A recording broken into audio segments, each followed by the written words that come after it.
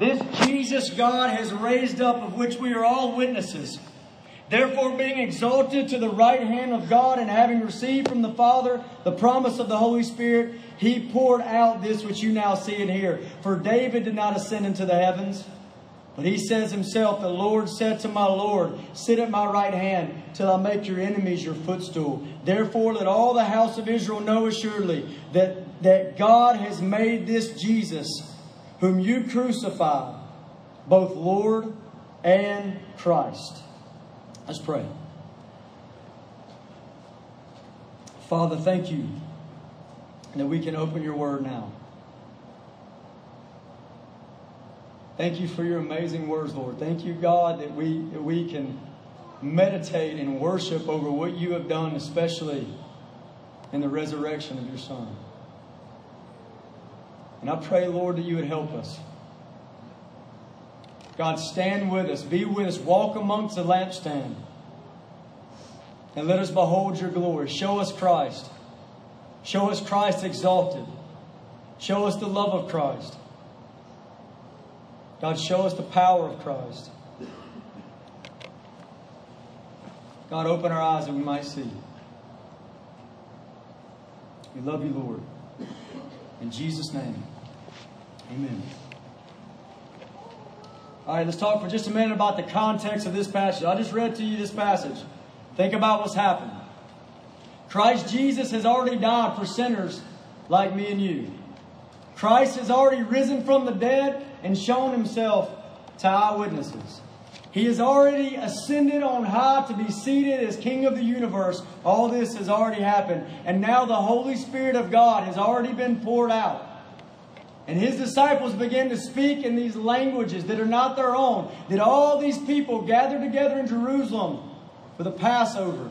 All these people gathered together. They start hearing the praises of God in their own language. The Holy Spirit has been poured out.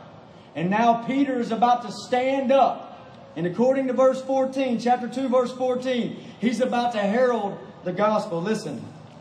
But Peter, standing up with the 11, raised his voice and said to them, Men of Judea and all who dwell in Jerusalem, let this be known to you and heed my words. So after the Holy Spirit's been poured out, Peter is about to herald the gospel. And what's going to happen? 3,000 souls are going to enter in. They're going to be ripped out of darkness and brought to the kingdom of light. And so what you have in verse 14 through 21 is Peter explaining. He's explaining, hey, this is what's happening. This is the reason that all these men are speaking in languages that they don't even know the praises of God. And then you get to verse 22 and you really get to the heart of his message. You get to the heart of what he has to say. And look what he says in verse 22. Men of Israel, hear these words. Jesus of Nazareth. I love that. The preaching of Christ. Listen to these words. And the first thing he says in the meat of this passage is Jesus of Nazareth. He's about to preach Christ. This is about Him, not about us. This is about Christ. Verse 22, just to give you kind of an overview, a plain sense of what's going on here. Verse 22, Peter preaches the God-affirmed life of Jesus. God is affirming that Jesus is the Christ by signs and wonders and miracles.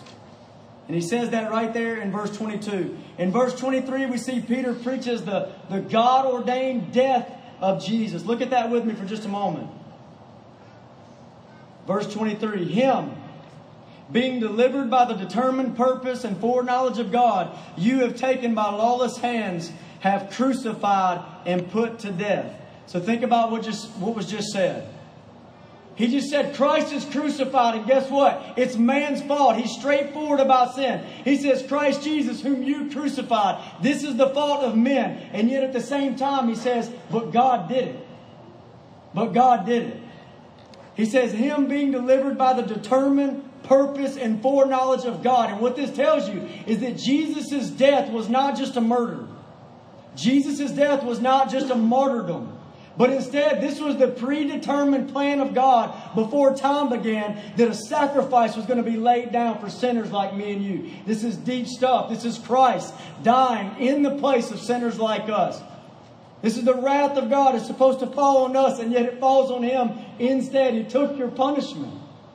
And this was the plan before time even began.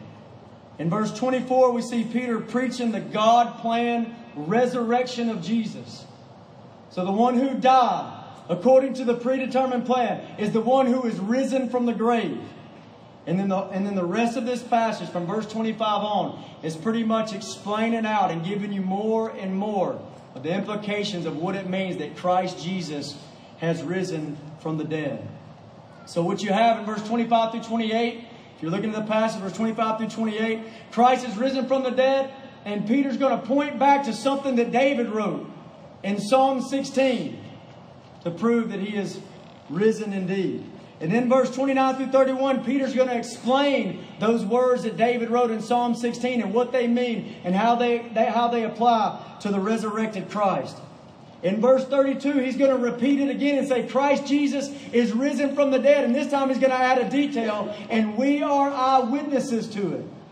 We are the witnesses to his resurrection. In verse 33 through 36, Peter's going to do this. He's going to say, hey, since he is risen from the grave, this means something about Christ. And he's going to begin to tell you what it means. That he is the exalted King of glory, who pours out his Spirit and saves lost souls upon this earth. And yet all his enemies are being gathered together under his feet.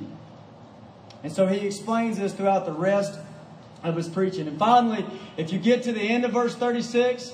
and you read past 36 and you see what happens next, you see the conviction of God. Christ Jesus has been preached. The resurrection has been preached. And the conviction of the Holy Spirit falls on people. And people begin to see their sin. And when he said, Christ Jesus whom you crucified, they feel the weight of that he died for our sins. It's our fault. And they feel the weight of their sin. And they say, what must we do to be saved? And he looks at them and he tells them, repent. He tells them, repent.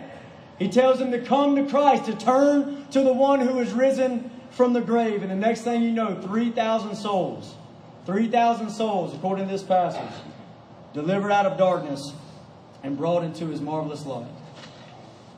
So here's some things I want you to see, okay? Some things I want you to see from this passage. In this passage, there's some different truths here, okay, that you see from this preaching of Peter about the resurrection. One is this. The Old Testament is the resurrection concealed, and the New Testament is the resurrection revealed. And here's what I mean by that. That you can read about the resurrection of the Christ in the Old Testament. No doubt about it. And yet it's concealed in some kind of... It's as if it's kind of hard to pick up. It's vague at times. And yet it's there. And then you get to the New Testament and the doors are busted wide open that Christ Jesus has risen from the grave. You see it at the end of every gospel. Christ Jesus, the record of him risen from the grave. In the book of Acts, it's the record of the people going everywhere saying, we saw him, he's risen again. And then you get into the letters of the New Testament, and you see the spiritual importance, the spiritual significance of the resurrection of Jesus. And I just want to demonstrate this from Acts chapter 2, if you look at it. Verse 25, he says that Christ is risen. And I want you to notice, he points back to the Old Testament where the resurrection is concealed there. Listen, verse 25. For David says concerning him. And that little passage that he quotes there is from Psalm 16. And this is the resurrection concealed in David's writings in Psalm 16. And think about this explanation in verse 29. Just think about it. Men and brethren, let me speak freely to you of the patriarch David. He's both dead and buried, and his tomb is with us to this day. He's telling you, listen, David, the one who wrote those words, he's dead. He's buried. His tomb is with us, which means the Holy One that would not see corruption is not talking about David. He is dead and his body saw corruption. Look at verse 30.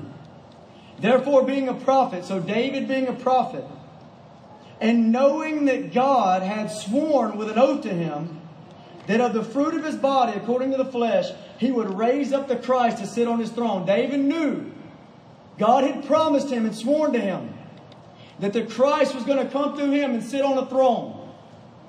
And verse 31 says, he foreseeing this spoke in Psalm 16, spoke concerning the resurrection of the Christ, that his soul was not left in Hades, nor did his flesh see corruption, just like it said in Psalm 16. So what you see is Peter pointing back to that place where the resurrection is concealed, and he's lighting up. The New Testament is lighting up the Old Testament for us about Christ Jesus being raised from the dead. You see it again in verse 34 as Peter points to David. For David did not ascend into the heavens, but he says himself, the Lord said to my Lord, sit on my right hand. So again he points to David. He says, David said this, and it's not talking about David. David is speaking about the Christ to come, that he would rise from the grave. And this is in our Old Testament. So here's something I want you to think about. In what way is the resurrection concealed in the Old Testament? One way you can see is in these verses, in Psalm 16 and Psalm 110, just like Peter's quoting here. But let me tell you a major way this happens. You see, the Old Testament, which really is the best history of all, it starts from the very beginning and walks you through the history of this world. And what you see in the Old Testament is a constant unfolding of who this Messiah is going to be. Constantly, just progressively, all the way through the Old Testament. Who is this Messiah going to be? And what you see as it unfolds is he is going to be an eternal, reigning king who reigns forever. And yet, he's going to be the one who dies. And you think, how do these two things go together? If Christ had not come yet, and I'm a Jew, and I'm reading through these Old Testament scriptures, and I'm thinking, this says he's the reigning one who reigns as king forever, and yet he will die. Figure it out. How does this happen? And what you find out is you realize, if you're a student of the Word of God, that you realize that he is going to die indeed for sinners like me and you, but he's going to be raised from the dead. The resurrection is concealed right there. He'll be raised from the dead, and he will reign forever as the eternal king. Let me give you an example of that. Hebrews chapter 11. I want to give you an example of that logic. Hebrews chapter 11. This is about Abraham, who was commanded to kill Isaac, his only begotten son. Verse 17. Hebrews 11:17. By faith, Abraham, when he was tested, offered up Isaac. He who had received the promise offered up his only begotten son, of whom it was said, in Isaac your seed shall be called. Concluding, so what did Abraham conclude? Concluding that God was able to raise him up, even from the dead. And so here's what you see. Abraham has two things before him. Abraham has a promise that through Isaac is going to come this seed. Through Isaac, your lineage is going to continue on. And yet he's got this command to kill him. And you think, how is this going to work? And what did Abraham conclude? He concluded that God is able and will raise him from the dead. Now, God stayed his hand. God stayed his hand. But here's what I'm saying you're supposed to see when you read through that Old Testament, and you know that the one who is coming, the Messiah, is going to die for sinners like me and you, that he's going to lay down his life and die. And yet he's also going to reign as king forever. What ought your conclusion to be? That he would rise. That he would rise from the grave. And this is what David knows. David wrote Psalm 16 knowing that he would resurrect the Christ from the dead. Now hear me out on this. I want you to think with me for a minute just about the unfolding of the Messiah through the Old Testament. Just think with me for a minute, especially focusing in on David, right? Because that's what Peter does here. He focuses in on the words of David. So think about this with me for a moment. Genesis chapter 1, God creates the heavens and the earth. All things created by him. Heaven, earth, angels, people. Created by God. All things created by God.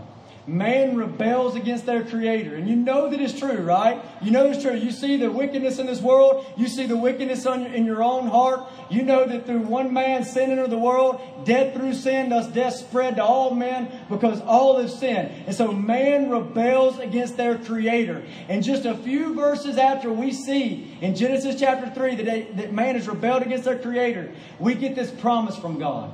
And the promise is that there's coming one through the lineage of Adam and Eve, through the lineage of them, that's going to crush Satan's head. There's coming one that's going to crush the head of the tempter. And there you have your first gospel, that we've rebelled against God, but there's coming one that's going to crush Satan's head. And now the rest of the Old Testament is going to unfold who this Messiah is. So you get into Genesis chapter 12 and you see Abraham, a descendant of Adam and Eve. And Abraham, and to Abraham is promised, through your seed all the nations of the earth are going to be blessed.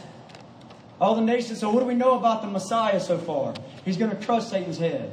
He's going to bless all nations. You keep following out that lineage of Abraham. It traces it out for us in the book of Genesis to his son Isaac and to his son Jacob. And Jacob has 12 sons, and one of those sons is Judah. In Genesis 49 verse 10, God says to Judah that the scepter will not depart from Judah, meaning there will be a king forever from the line of Judah. So what do we know about the Messiah up to this point? We know that He's going to crush Satan's head. We know that He's going to bless all nations. And we know that He's going to be a reigning king. We know these things just from the book of Genesis. And then you come out of the book of Genesis and what you see is God's people, including Judah, that son through whom the Christ is coming. That those people were put into captivity. They were put into slavery in Egypt. And they grew into a nation. And eventually God did perform the Exodus to bring them out of slavery in Egypt, including the people of Judah. And the line of Christ is preserved. And the line of Christ is preserved through Joshua's day. It's preserved through the days of the judges, the 400 years of the judges. And you're just coming through the Bible, seeing this history. And right at the end of the judges, you get the book of Ruth. And the book of Ruth is set in the time of the judges. And in the book of Ruth, what we get is the story about the birth of David's grandfather. And so his grandfather is born into the world and he has a son. And then eventually he has a son named David. And at the end of the book of Ruth is the first time we hear of this man named David. And listen to the promise. 2 Samuel chapter 7. Listen to the promise that was given to King David. When your days are fulfilled and you rest with your fathers. It's God speaking to David. I will set up your seed after you, who will come from your body, and I will establish his kingdom. He shall build a house for my name, and I will establish the throne of his kingdom forever. How do you think this landed on him? That he knows that there's coming one that's going to crush Satan's head, that's going to bless all nations, that's going to come through the line of Judah. And David happens to be from Judah. In fact, from Bethlehem, Judah. David comes from Bethlehem, Judah. And God looks at him and says, a king is going to come. Through your seed, a king is going to come. And I'm going to establish his kingdom forever. He is going to reign as king forever and ever. This is the Messiah who's coming. And then all throughout the rest of the history of the Old Testament, we've got the tracing out of the lineage of David through the kings of Judah. All the way through the kings of Judah. And some of those kings were wicked. Very, very wicked. And over again, you see God getting ready to destroy these wicked kings. And you know what He does? He preserves them. Why? And it's because He remembers that promise to David. That there's coming a Messiah. There's coming a Messiah. There's coming a Christ. There's coming through the lineage of David. And so God spares him. In fact, go with me to 2 Kings chapter 8. 2 Kings chapter 8. Let me give you an example of this. Verse 18 and 19. This is about way down the line, one of David's ungodly sons. Listen. And he walked in the way of the kings of Israel, just as the house of Ahab had done. For the daughter of Ahab was his wife, and he did evil in the sight of the Lord. Here we have a great-great-great-grandson of King David, and he's done evil in the sight of God. Will God destroy him? And it says in verse 19, yet the Lord would not destroy Judah for the sake of his servant David, as he had promised him to give a lamp to him and his sons forever. And so here you see it. God is preserving the seed of David because the Messiah, the Christ, is coming through him. And then during all this history, all the way through, you have prophets that are prophesying about this Messiah that's coming. Isaiah, Jeremiah, Ezekiel, Daniel, all the way down the line, they're prophesying about this Christ who is coming. Let me give you an example in Isaiah chapter 7. The prophet Isaiah, in the midst of this history, where God has promised a Christ, he says this about that Christ that's to come. Verse 14. Therefore the Lord himself will give you a sign. Behold, the virgin shall conceive and bear a son, and shall call his name Emmanuel. Here's a sign. How do you know when he's the one? He's the one from Judah. He's the one born in Bethlehem, this born of a virgin. This is the sign to you. And he said his name shall be called Emmanuel, which means God with us, meaning God Almighty took on flesh. And this is the Messiah. This is the Christ. A little bit later in chapter 9, verse 6, Isaiah is still talking about him. He says in verse 6, for unto us a child is born, unto us a son is given, and the government will be upon his shoulder. His name, what's this child going to be called? His name will be called Wonderful Counselor, Mighty God, Everlasting Father, Prince of Peace. Listen to this. Of the increase of his government and peace there will be no end upon the throne of David. Remember that promise? And over his kingdom to order it and establish it with judgment and justice from that time forward, even forever. He will sit on the throne of David as the seed of David, as king forever and ever and ever. And this is the Messiah. This is the Christ. But here's the problem. The same Isaiah that spoke about this one to come, he continues to speak about him throughout his prophecy. And we see over in Isaiah 53 that it says that one that came to reign as king forever, he would be wounded for our transgressions. He would be crushed for our iniquities. His grave will be made with the rich at his death. He is going to die. So you say, how could this be? How could he die and yet be the reigning king? And the answer is in Isaiah 53. It says the Lord will prolong his days. He is going to rise from that grave. And he's going to reign as king forever. So I want you to see this that all through the Old Testament, we have the resurrection concealed there. The resurrection's concealed there. When you get to the New Testament, the doors bust wide open. Back to Acts 2 with me. If you're not there, go back to Acts 2. Back to Acts 2. Here's something else I want you to see. Another truth I want you to see from this passage.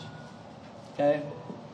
We've seen how Peter's preaching. He's pointing back to the Old Testament. He's pulling that out. Specifically the promise to David. And now there's this pattern that I want you to see. There's a pattern developing starting right here in what we just read. There's a pattern developing in the book of Acts. And here's that pattern. That world-changing gospel preaching, it displays the resurrected Jesus. Let me say it another way. Gospel preaching that turns the world upside down preaches Christ and Him crucified and Christ resurrected from the dead. This is preaching that changes the world. Here's what I mean. This gospel proclamation in Acts chapter 2 that we just read just a moment ago, it turned Jerusalem upside down. This gospel proclamation, it was saturated with the resurrected Christ. You see that? Just saturated with the resurrection of Jesus. Peter did not just preach a historical Jesus who once died, who once was raised, but instead he preached the resurrected Jesus who is alive right now. This is the one that he preached, and this is the one that turned the world upside down. And I want you to see that this is a pattern in the book of Acts. In other words, this keeps happening over and over again. Now, I've got some of you have those study guides. There's many verses listed out there in the book of Acts that you can go back and look at later. But for right now, I just want to mention a few to you. I want you to think about this. In Acts chapter 2, we've got the first gospel proclamation after the Spirit has fallen, and it is saturated in the resurrection. In Acts chapter 3, verse 12 through 26, you have another one. You have another gospel proclamation.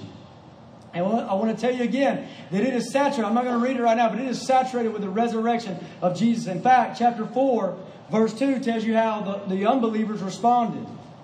Being greatly disturbed that they taught the people and preached in Jesus the resurrection from the dead. You see what they're preaching? The resurrection from the dead. Look at Acts chapter 4, verse 33. And with great power the apostles gave witness to the resurrection of the Lord Jesus. I want you to see this pattern. That there's world-changing gospel preaching happening in the book of Acts. And it has an emphasis, which is the resurrection of Christ. Acts chapter 5, you get the preaching of Christ. Resurrection emphasis. Acts chapter 10, you get the same thing. Acts chapter 13, you get the same exact thing. Acts chapter 17, turn there with me. verse 2 and 3. Acts chapter 17, verse 2 and 3. We don't get the record of exactly what he said here, but I want you to just listen to this. Listen. Then Paul, as his custom was, went into them, and for 3 Sabbaths he reasoned with them from the Scriptures, explaining and demonstrating that the Christ had to suffer, that's his death, and rise again from the dead, that's the resurrection, and saying, this Jesus whom I preach to you is the Christ. This was his custom. This was his custom, that he would preach the resurrected Jesus. You see it again in Acts 17, verse 17. Therefore he, Paul, reasoned in the synagogue and with the Jews and with the Gentile worshippers and in the marketplace daily with those who happened to be there. So here he is going into the marketplace and going into the synagogues, and he's just whoever's there. He's sharing Christ with them. Look at verse 18. Then the Epicurean and Stoic philosophers encountered him, and some said, what does this babbler want to say? Others said, he seems to be a proclaimer of foreign gods, because he did what? What was he preaching? He preached to them Jesus and the resurrection. So what we see is over and over again this emphasis. And I believe if you went back and did that on your own, that you just read through the book of Acts, and every time we get what's being heralded, every time we get what's being proclaimed, and you read this, you're going to see this constant emphasis that Christ Jesus is risen and alive. And all that begins right here in Acts chapter 2. So think about this. Why? Why in Acts chapter 2 would we have it recorded what Peter said? Why not just say, he preached the gospel, move on, tell them what happened? Why record what Peter said right there in verses 22 to 36? Or why do that over and over again? Why keep saying, stop, this is what Paul said, or this is what Peter said? Why keep doing that throughout the book of Acts? And here's the reason. Because the preaching of Jesus, the preaching of his death, the preaching of his resurrection is of massive importance. This gospel message is the message that carried in 3,000 souls on its back out of darkness into light. This is the same message that carried thousands more out of darkness into light in Acts chapter 4. The gospel message carries Gentiles in the rest of the book of Acts into the kingdom of God. This is the message. This is the message of the Great Awakening, right? This is not just about great men that can do great things, but they have a great message that we still have right now. And this is the message proclaimed, and thousands were saved. This is the message that has been proclaimed, and many people in this room have been ripped out of darkness and brought into the light of the sun. And so this message is of massive importance, and so therefore it's recorded for us again and again and again. And notice the emphasis on the resurrection of Jesus. Notice that emphasis right here. Is this the message that you heard? Resurrected Christ. Is that the message you heard? Or let me, and this is just for Christians in the room. Christians, is this the message that you preach? Do you preach resurrected Christ? Christians, we're commanded to go into our jobs, our schools, our neighborhoods, our families, into the darkest places on this earth. We're commanded to go into these places with the light of the gospel of Jesus. Do you preach Christ resurrected? Christ is Lord of all. Will you preach a 3-step plan of salvation? Or a cute little message about how God has a wonderful plan for your life? Will you preach those little messages? Or will you preach Christ Jesus crucified and risen indeed? What do you preach, Christian? What do you herald to a lost world? Now let me just kind of change directions a little bit. Why do you think there's such an emphasis on the resurrection here? So in this gospel message that we see Peter preaching, why such an emphasis on the resurrection? Here's what I'll do. First, I want to give you the evidential significance of the resurrection. And what I mean by that is, why is the resurrection significant? And its evidence, its proof. Verse 24, Acts chapter 2, verse 24, it says, whom God raised up. Speaking about his resurrection, whom God raised up. And over here in verse 32 it says, this Jesus God has raised up, of which we are all witnesses. Listen to the evidence of that. This Jesus God raised up, of which we are all witnesses. So there's a sense in which Peter is preaching about the resurrection of Jesus as an eyewitness standing on a witness stand in a court of law. He's saying this is the evidence, and we are witnesses to it. And you've got to lay hold of this. This is massively important, that the resurrection of Jesus is proof. It's evidence. Romans chapter 1 verse 4 says He is the Son of God, and He's declared to be that by the resurrection. Acts chapter 17 verse 31 says He's given proof of this to all by raising Him from the dead. So why do you believe there's a God? Because Christ Jesus has risen from the grave, and He tells me there is. Why do you believe Jesus is God and Savior? Because of the resurrection. Why do you believe this book is God's words? It's because of the resurrected Christ. This is of massive importance. And here's one way I want to try to help you see this, okay? I want you to do like a role play for a minute, okay? This is a way I want you to try to think through the eyewitness accounts of the resurrection. Role play, okay? So I want you to put yourself in the shoes of a first century Jew. You lived during the time that Christ walked on this earth. You're not a believer of His. You're not a follower of His.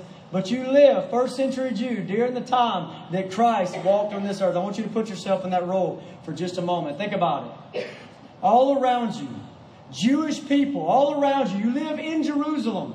And all around you, there's Jewish people that are devoted to the God of the Torah, the God of this Old Testament. All around you, there's these people. These people are very smart, most of them. They're not just gullible people. They're not idiots. They're not superstitious. These people are not easily swayed, especially not when it comes to their religion. And here you are in Jerusalem around these people. And listen, nobody would deny that description I just gave you. Nobody.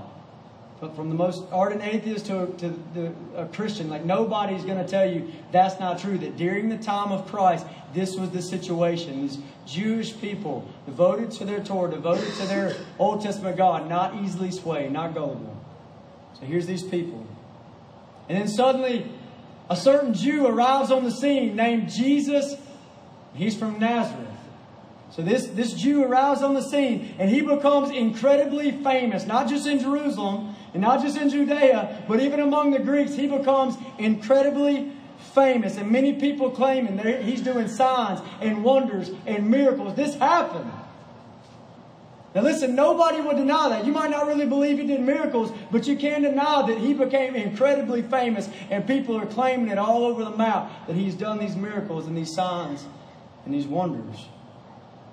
Then here you are in Jerusalem, and one day that Jew, Christ Jesus, the one that you don't know what to think about, Jesus shows up in Jerusalem. And He begins to do the things that you've heard of in the city in which you live. And He dies an incredibly famous death, because He does it right in the midst of the Passover when everybody's gathered together in Jerusalem, and everybody knows that this man was crucified, and everybody knows where He was buried in a tomb. In fact, it wasn't far from where He was murdered. You live in this town, right? You live in Jerusalem. You know where He was crucified. In Golgotha, Calvary's Hill, you know that. And in walking distance from there is that tomb in which He was buried. He died an incredibly famous death. Nobody denies the things that I'm just telling you now. It's intellectual suicide. Even the greatest atheists don't say that He didn't exist. He didn't die on a cross. He wasn't crucified. And it was a famous death at that. Okay, everybody is there. So think about this scene. Think about this scenario. And so now you're a little disturbed by these events. You didn't know what to think about Christ, but now you think it's over. You think it's over, right? It's over. I mean, He died. He's dead, so it's over. I don't have to think about this anymore. And then suddenly, 3 days later, you begin to hear claims that Jesus is alive, that He is risen from the grave. And people begin to claim that they saw Him with their own eyes. Eyewitnesses to Jesus walking on earth again after He had risen from the grave, after He was crucified. And then some days go by and more people say, we saw Him. More eyewitness accounts, and some more days go by, and more people say, we saw Him walk on earth again. And this continues to happen day after day for 40 days. That He was seen by eyewitnesses. Next thing you know, about 10 days later, after that 40 days, 10 days later, thousands of people in Jerusalem, where these people aren't stupid. These people aren't gullible. These people aren't easily swayed. And all of a sudden, thousands of people in Jerusalem are turning to this Christ Jesus, who all you know is He's crucified. They begin to turn to Him and worship Him as God and Messiah. And you think, why? Listen, nobody denies that that was happening. You might not think He rose from the dead, but this is what happened. Thousands begin to turn to Him based off those eyewitness accounts that He had risen from the grave. And this disturbs you. You begin to think, man, what's going on here? I know these Jews aren't stupid. I know these people are not ignorant. I know they're not easily swayed. So it doesn't make sense. Why are they turning to the one who was crucified and worshiping Him as God? Why are they doing that? Don't they know that they might be crucified too? So why is this happening? Could it be that He did what He said He would do? And you begin to think, first put yourself in those shoes and you begin to think, could it be that He did rise from the dead? Could it be that these eyewitnesses are telling the truth and that this is not just a bunch of hype? Could that be what's going on? And so here's the thing. No one denies that these events happen. So these events happen. They happen, no doubt. But the question you have to answer is, why did they happen? Why did they happen? Did He really rise from the grave? Is that the reason that Christianity explodes in Jerusalem and thousands of people begin to bow down before the crucified one? Why did this happen? And so I still want you to have your mind in the place, role play, in the place of that first century Jew. And you begin to examine the evidence. You begin to think about the evidence that's there. The first thing you think of is the tomb. I know where He was buried. I know He's buried. I'm from Jerusalem. I saw Him crucified. It's a famous death. Everybody knows where He's buried. And so you can actually walk and go to the tomb and get the body and prove all these Christians as idiots. Look, I have the body. He's not risen from the grave, but He couldn't do it. You know why? Everybody knows that the body's not there. The most ardent enemies of Jesus, all they had to do to squash Christianity was show a body. Just show the body of Christ. Where is it? And it's not there. And that's the first evidence that this first century Jew begins to examine. Second strand of evidence is this, the post-resurrection appearances. We just talked about post-resurrection appearances. Jesus appears. People see Him. If it's just one or two people, maybe they're lying. But it's like this whole army of people, even over 500 brethren at one time, that say, we saw Him walk on earth after He was crucified. And you begin to wonder, is this true? And all these witnesses, are they credible? And so here's the thing that's not questionable. It's no question, was the tomb empty? The tomb was empty. Now, why it was empty, you need to decide. This first century Jew needs to decide. And it's no question that there were people that claimed that they saw Him. There were many people that claimed that they saw Him walk on earth again after He died, and thousands began to follow Him because of it. There's no doubt about that, but the question you have to ask is it true? Can I trust the words of these eyewitnesses? And that's your question even today. Can you trust the words of these eyewitnesses? And it's the question for that first century Jew. Can I trust their words? And so here's some things he might think. Put yourself in his shoes. Well, maybe they're just lying. Maybe they're just deceiving us. Maybe they're just lying, straight up lying. And then you begin to think, well, what's their motivation for lying? Why would they lie? These people are being tortured and killed and ostracized. This is happening. These people are being kicked out of their homes. What is their motivation for lying about here? Imagine you were actually there, first century Jew, and you see one of the leaders of this sect called Christians, and he's hanging on a cross, Peter himself, upside down, hanging on a cross, suffering and dying. And you think to yourself, that man believes he saw something. And he's taking it to his death. So they're telling the truth. They're not lying. But then you begin to think, well, maybe they were deceived. Maybe these men who said these things, these eyewitness accounts, maybe they were just deceived. And you think, well, that's nonsense. They're not deceived because they're not telling you that they saw a mystical Jesus. They're telling you, we saw Him. They know what He looks like. We saw His body. We saw His face. We spoke with Him. Peter even says, I sat down for a meal with Him. So it's not deception. And so were they telling the truth? Can you trust the eyewitness accounts to the resurrection? And I'd say absolutely yes, you can. They definitely saw something. And you put yourself in the shoes of this first century Jew, and he says, man, they saw something. They saw Christ risen from the dead. And then you begin to turn to Him. You turn to Christ Jesus as your Lord and your Savior of all, the one that you worship, the one that you follow, the one that you obey. And next thing you know, you find yourself in a relationship with Him. And next thing you know, He's changed your heart. And next thing you know, He's changed your life. The sin you once loved, you now hate. The Jesus you once ignored and pushed aside, you now love Him. And everywhere you go, you find yourself telling people, He's alive. He's alive. Christ Jesus has risen, and He can save you. Listen to me. Everything hinges on the resurrection. If Christ Jesus is risen from the dead, you believe Him. You trust Him. Everything He said about Himself is true. If Christ Jesus did not, you throw it all out the window. Now, let me give you a warning right here. Here's the warning. There are people that have believed what I just said to you. In a sense, they have believed that Christ Jesus resurrected from the dead, and they are still in hell to this day. And here's what I mean by that. Let me give you a prime example. The soldiers are there at the tomb.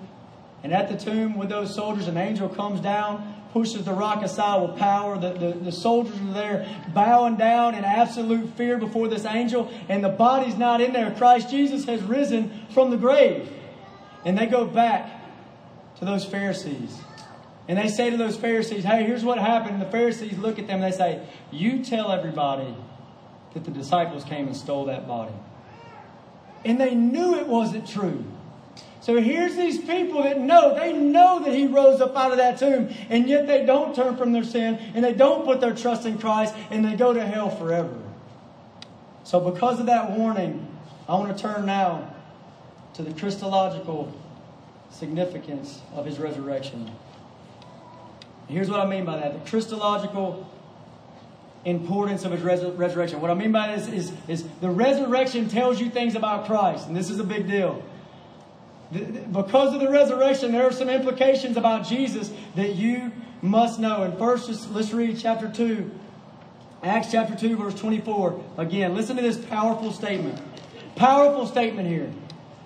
Whom God raised up. Think about your Savior. Whom God raised up, having loosed the pains of death, because it was not possible that He should be held by it.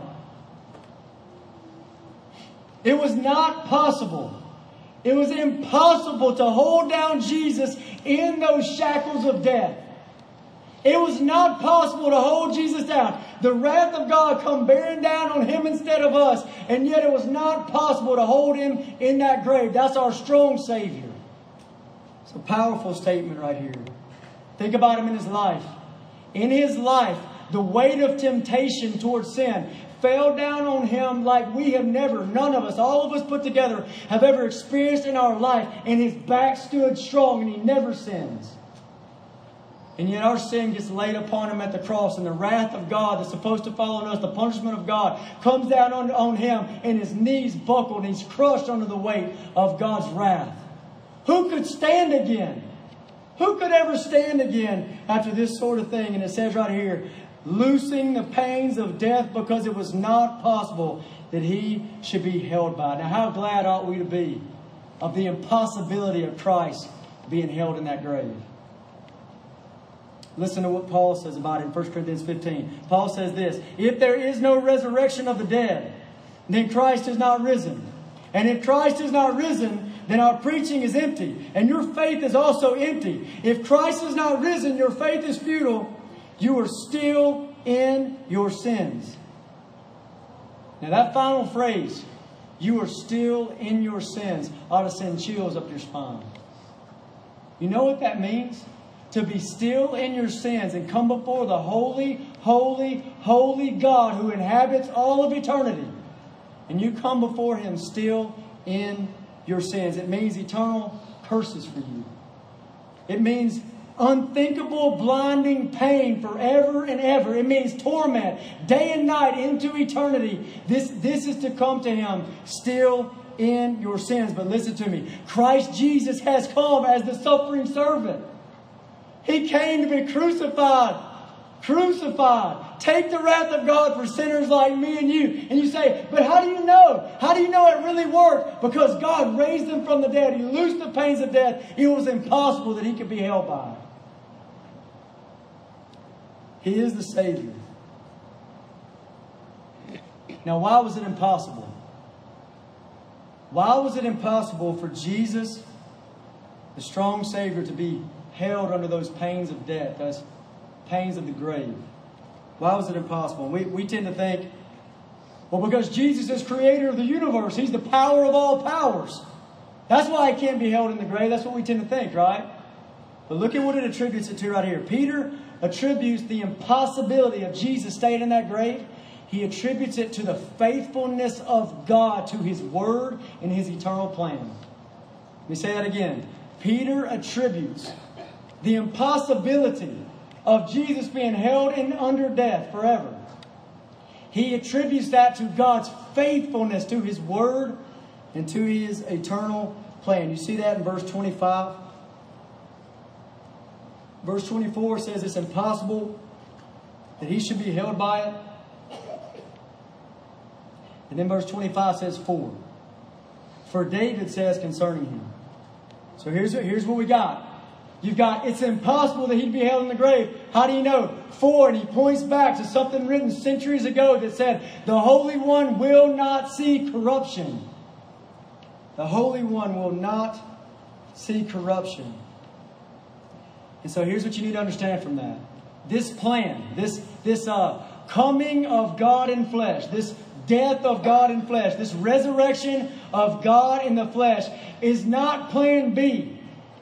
This coming of God in flesh and His death and His resurrection, this is the eternal plan of God. This is the plan in His mind since before time began. Think about it. The death of Christ is not plan B. Remember verse 23? It said, according to His predetermined purpose and the foreknowledge of God, He was delivered up to death. It's not that God said, oh no, man sinned. Looks like I better think of a plan B and send a Savior. It's always been the plan that Christ would come and die. And in the resurrection, it's not plan B. It's not as if God said, oh no, they killed the Son of God. They killed Him. I guess I'm going to have to rescue Him and raise Him up. It's not plan B. And according to what David says, David knew centuries before that He would die and that the Holy One would not see corruption, but that He would rise from the grave. And so here's what this shows us. Is that, again, I tell you, Christ's death and His resurrection is not just a martyrdom and it's not just a rescue where Christ Himself is being rescued from the grave. That's not what it is. This is a fulfillment of the eternal plan of God. The plan of God to raise sinners up from the dead through the death of Jesus Christ. The plan of God to take Jesus and lift Him up as Lord of all, as the God-man. This is Jesus fulfilling the eternal plan of God. Go with me to verse 32. I want to read verse 32 through 36 again, and hear me out here. What we see here is Christ Jesus, the risen Savior, the risen one, and these verses talk about the implications of who is Christ. Who is He? If He's the risen one, if He's risen from the grave, then who is He? And read it with me, verse 32 on. This Jesus God is raised up, of which we are all witnesses. Therefore, being exalted to the right hand of God, and having received from the Father the promise of the Holy Spirit, He poured out this which you now see and hear. For David did not ascend into the heavens, but he says himself, the Lord said to my Lord, sit at my right hand till I make your enemies your footstool. Therefore, let all the house of Israel know assuredly that God has made this Jesus, whom you crucified, both Lord and Christ. So first thing that we see about the risen Savior, that if He is risen from the dead, He is the exalted one, the one that is ascended on high as Lord of all, to sit on His throne as King of the universe. Now you imagine what that must have been like. Could you imagine being one of His apostles? And you've seen Him walk on earth again. For 40 days He walked on earth. And they saw Him. And they interacted with Him. And then suddenly, after that 40th day, they see Jesus, the resurrected Savior. They see Him ascend up into heaven. This is God. Can you imagine the other side of those clouds? Can you imagine all the angels, all the heavenly hosts, seeing the Son of God return to His rightful place? Could you imagine what this would be like? He has been exalted. He has been ascended. The resurrected one has ascended on high to sit down in His throne. Only this time the angels see Him, and they don't just see Him as God, but as the God-man. This would have been amazing. Can you imagine that? That God Almighty, the Son of God from all of eternity, takes on flesh, and now He's fully God, fully man. And when He dies and is resurrected, He does not lose His humanity. So for all of eternity, He is the God-man. There is one from our own stock represented in heaven, even now as we speak. He's alive. He's ascended. He's exalted. Oftentimes we sing that song, Behold Our God. I know that song, Behold Our God. We sing that song often, and I find myself imagining that I see Him ascending on high. That I got to see it. Ascending on high. And imagine Him walking up to those heavenly gates. And then Jesus Himself, He lifts out the charge and He says, Be lifted up, you everlasting doors, that the King of glory shall come in. And He approaches the Ancient of Days, and He sits down in His throne to reign as King forever. How glorious to see the risen Savior like this. This is what we sing. We sing, Kings and nations tremble at His voice. All creation rises to rejoice. God eternal, humbled to the grave. Jesus Savior, risen now to reign. Behold our God seated on His throne. Come and let us adore Him. He's Lord. He's Master. He's ruler. Another verse to look at is Romans 14:9, where it says, Jesus died and He is risen and He lives again, that He might be Lord. He's Master. He's Lord. He must be worshipped. He must be obeyed. You must bow down to His majesty. And listen to me. You will either bow down to Him now by His grace, or you'll face Him one day in judgment, and your knees will be crushed by the one who wields that iron. But every knee will bow. Every tongue confess. Christ Jesus is Lord. So something else we see here in verse 35. We see that He's the one patiently waiting. He's seated on His throne, and He's patiently waiting until all His enemies are made His footstool. Look at verse 35. Till I make your enemies your footstool. He's patiently waiting until all His enemies are made His footstool. His patience shows His unwillingness that any should perish, but that all should come to repentance. This is mercy. This is love. This is absolute hope for anybody still breathing in the room who doesn't know Christ. And at the same time, there's a time that's coming when all His enemies will be put under His feet. Satan will be put under His feet. Demons will be put under His feet. And all those whose lives are contrary to Christ will be put under Him as His enemy. Listen to me. You right now, you are either, beware of this, you are either His child, redeemed by the blood of the Lamb, or you're an enemy of His. And all His enemies will be put under His feet. Lastly, we see this. Verse 33. I want you to think about this. All the while that all that's going on, everything that we just said is going on. He's the resurrected Savior. He's ascended on high. He's going to bury all of His enemies under His feet. He is Lord of all, Creator of all. Here He is. He's seated on high, seated on His throne. And He's willing to pour out His Spirit for the salvation of souls. Look at verse 33. Therefore, being exalted to the right hand of God, and having received from the Father, listen, having received from the Father the promise of the Holy Spirit, He poured out this which you now see and hear. At the end of Peter's preaching here in Acts 2, everybody would be able to say, Christ Jesus poured out His Spirit, and 3,000 souls came into the kingdom that day. This is the mercy of God. Jesus is doing this right now. By the Holy Spirit, people are coming under the conviction of their sins. By the Holy Spirit, people are fleeing the wrath to come in this day. By the Holy Spirit, people are coming out of their blindness, their spiritual blindness, to see the glories of Christ crucified. And by the Holy Spirit, people are turning from their sins and putting their hope in Christ and being saved forever.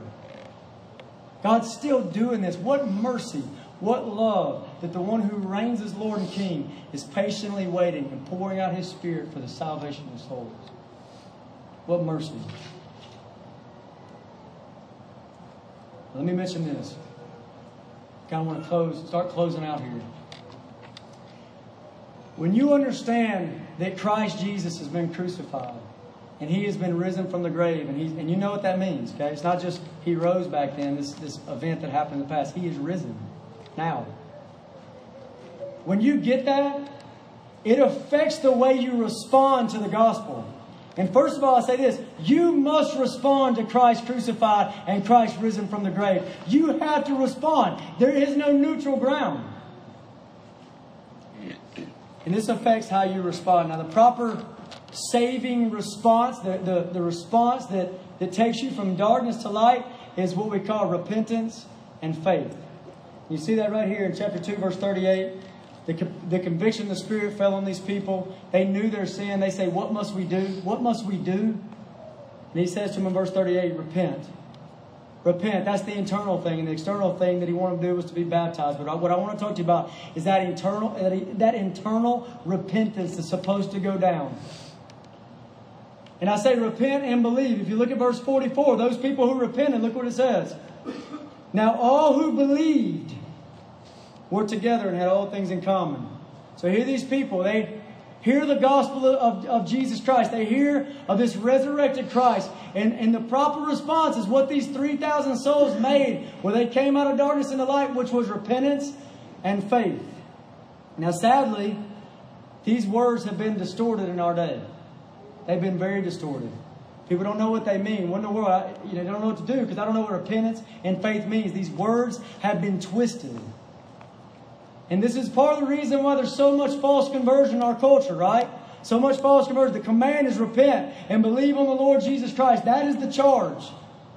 And yet we have so much false conversion of people that think that they're saved, but they're not. They've never truly repented, never truly put their faith in Christ. But listen to me. The resurrected Christ, if you lift Him up and see, if your eyes are open to Christ risen from the dead, ascended on high, living right now, He knows the thoughts in your head as we speak. It helps. If you understand that, it helps the way you think about the response of repentance and faith. And let me kind of tell you what I mean. Repentance is not crying at the altar. Repentance is not even just feeling guilty. Repentance is definitely not you just being a good boy or a good girl. Repentance is a turning to Christ. You know, the one who is alive, the person of Jesus, is turning away from whatever keeps you from Him to Christ, the living Savior. You come under His authority. And what about faith? Faith is not just intellectual assent to the claims of Christianity. Faith is not just you agreeing with a doctrinal statement. Faith is trusting Jesus. It's trusting the living, resurrected one who has died for your sins, and He is alive right now, and is placing your trust in the person of Christ. This is faith. And so, in accordance with Peter, let me plead with you for just a second. Look at verse 40. And with many other words, Peter testified and exhorted them. You see, this wasn't all that Peter said. We've got recorded part of what Peter said, but we don't have recorded everything that Peter said. He also spoke many other words. You know what the summary? What's the summary of those many other words? Be saved from this perverse generation. And so that's my plea to every person here that doesn't know Christ. Look, if you don't know Jesus, you haven't truly turned to the person of Christ. Your trust is not in Him. Yeah, you might intellectually assent to the idea or to a doctrinal statement or go to church. But if you don't truly know Christ, I'm pleading with you, be saved from this perverse generation. And this is exactly what Peter pleads with you too. Be saved. Last thing I want to say here. Go to Acts 25. This is to the believers in the room.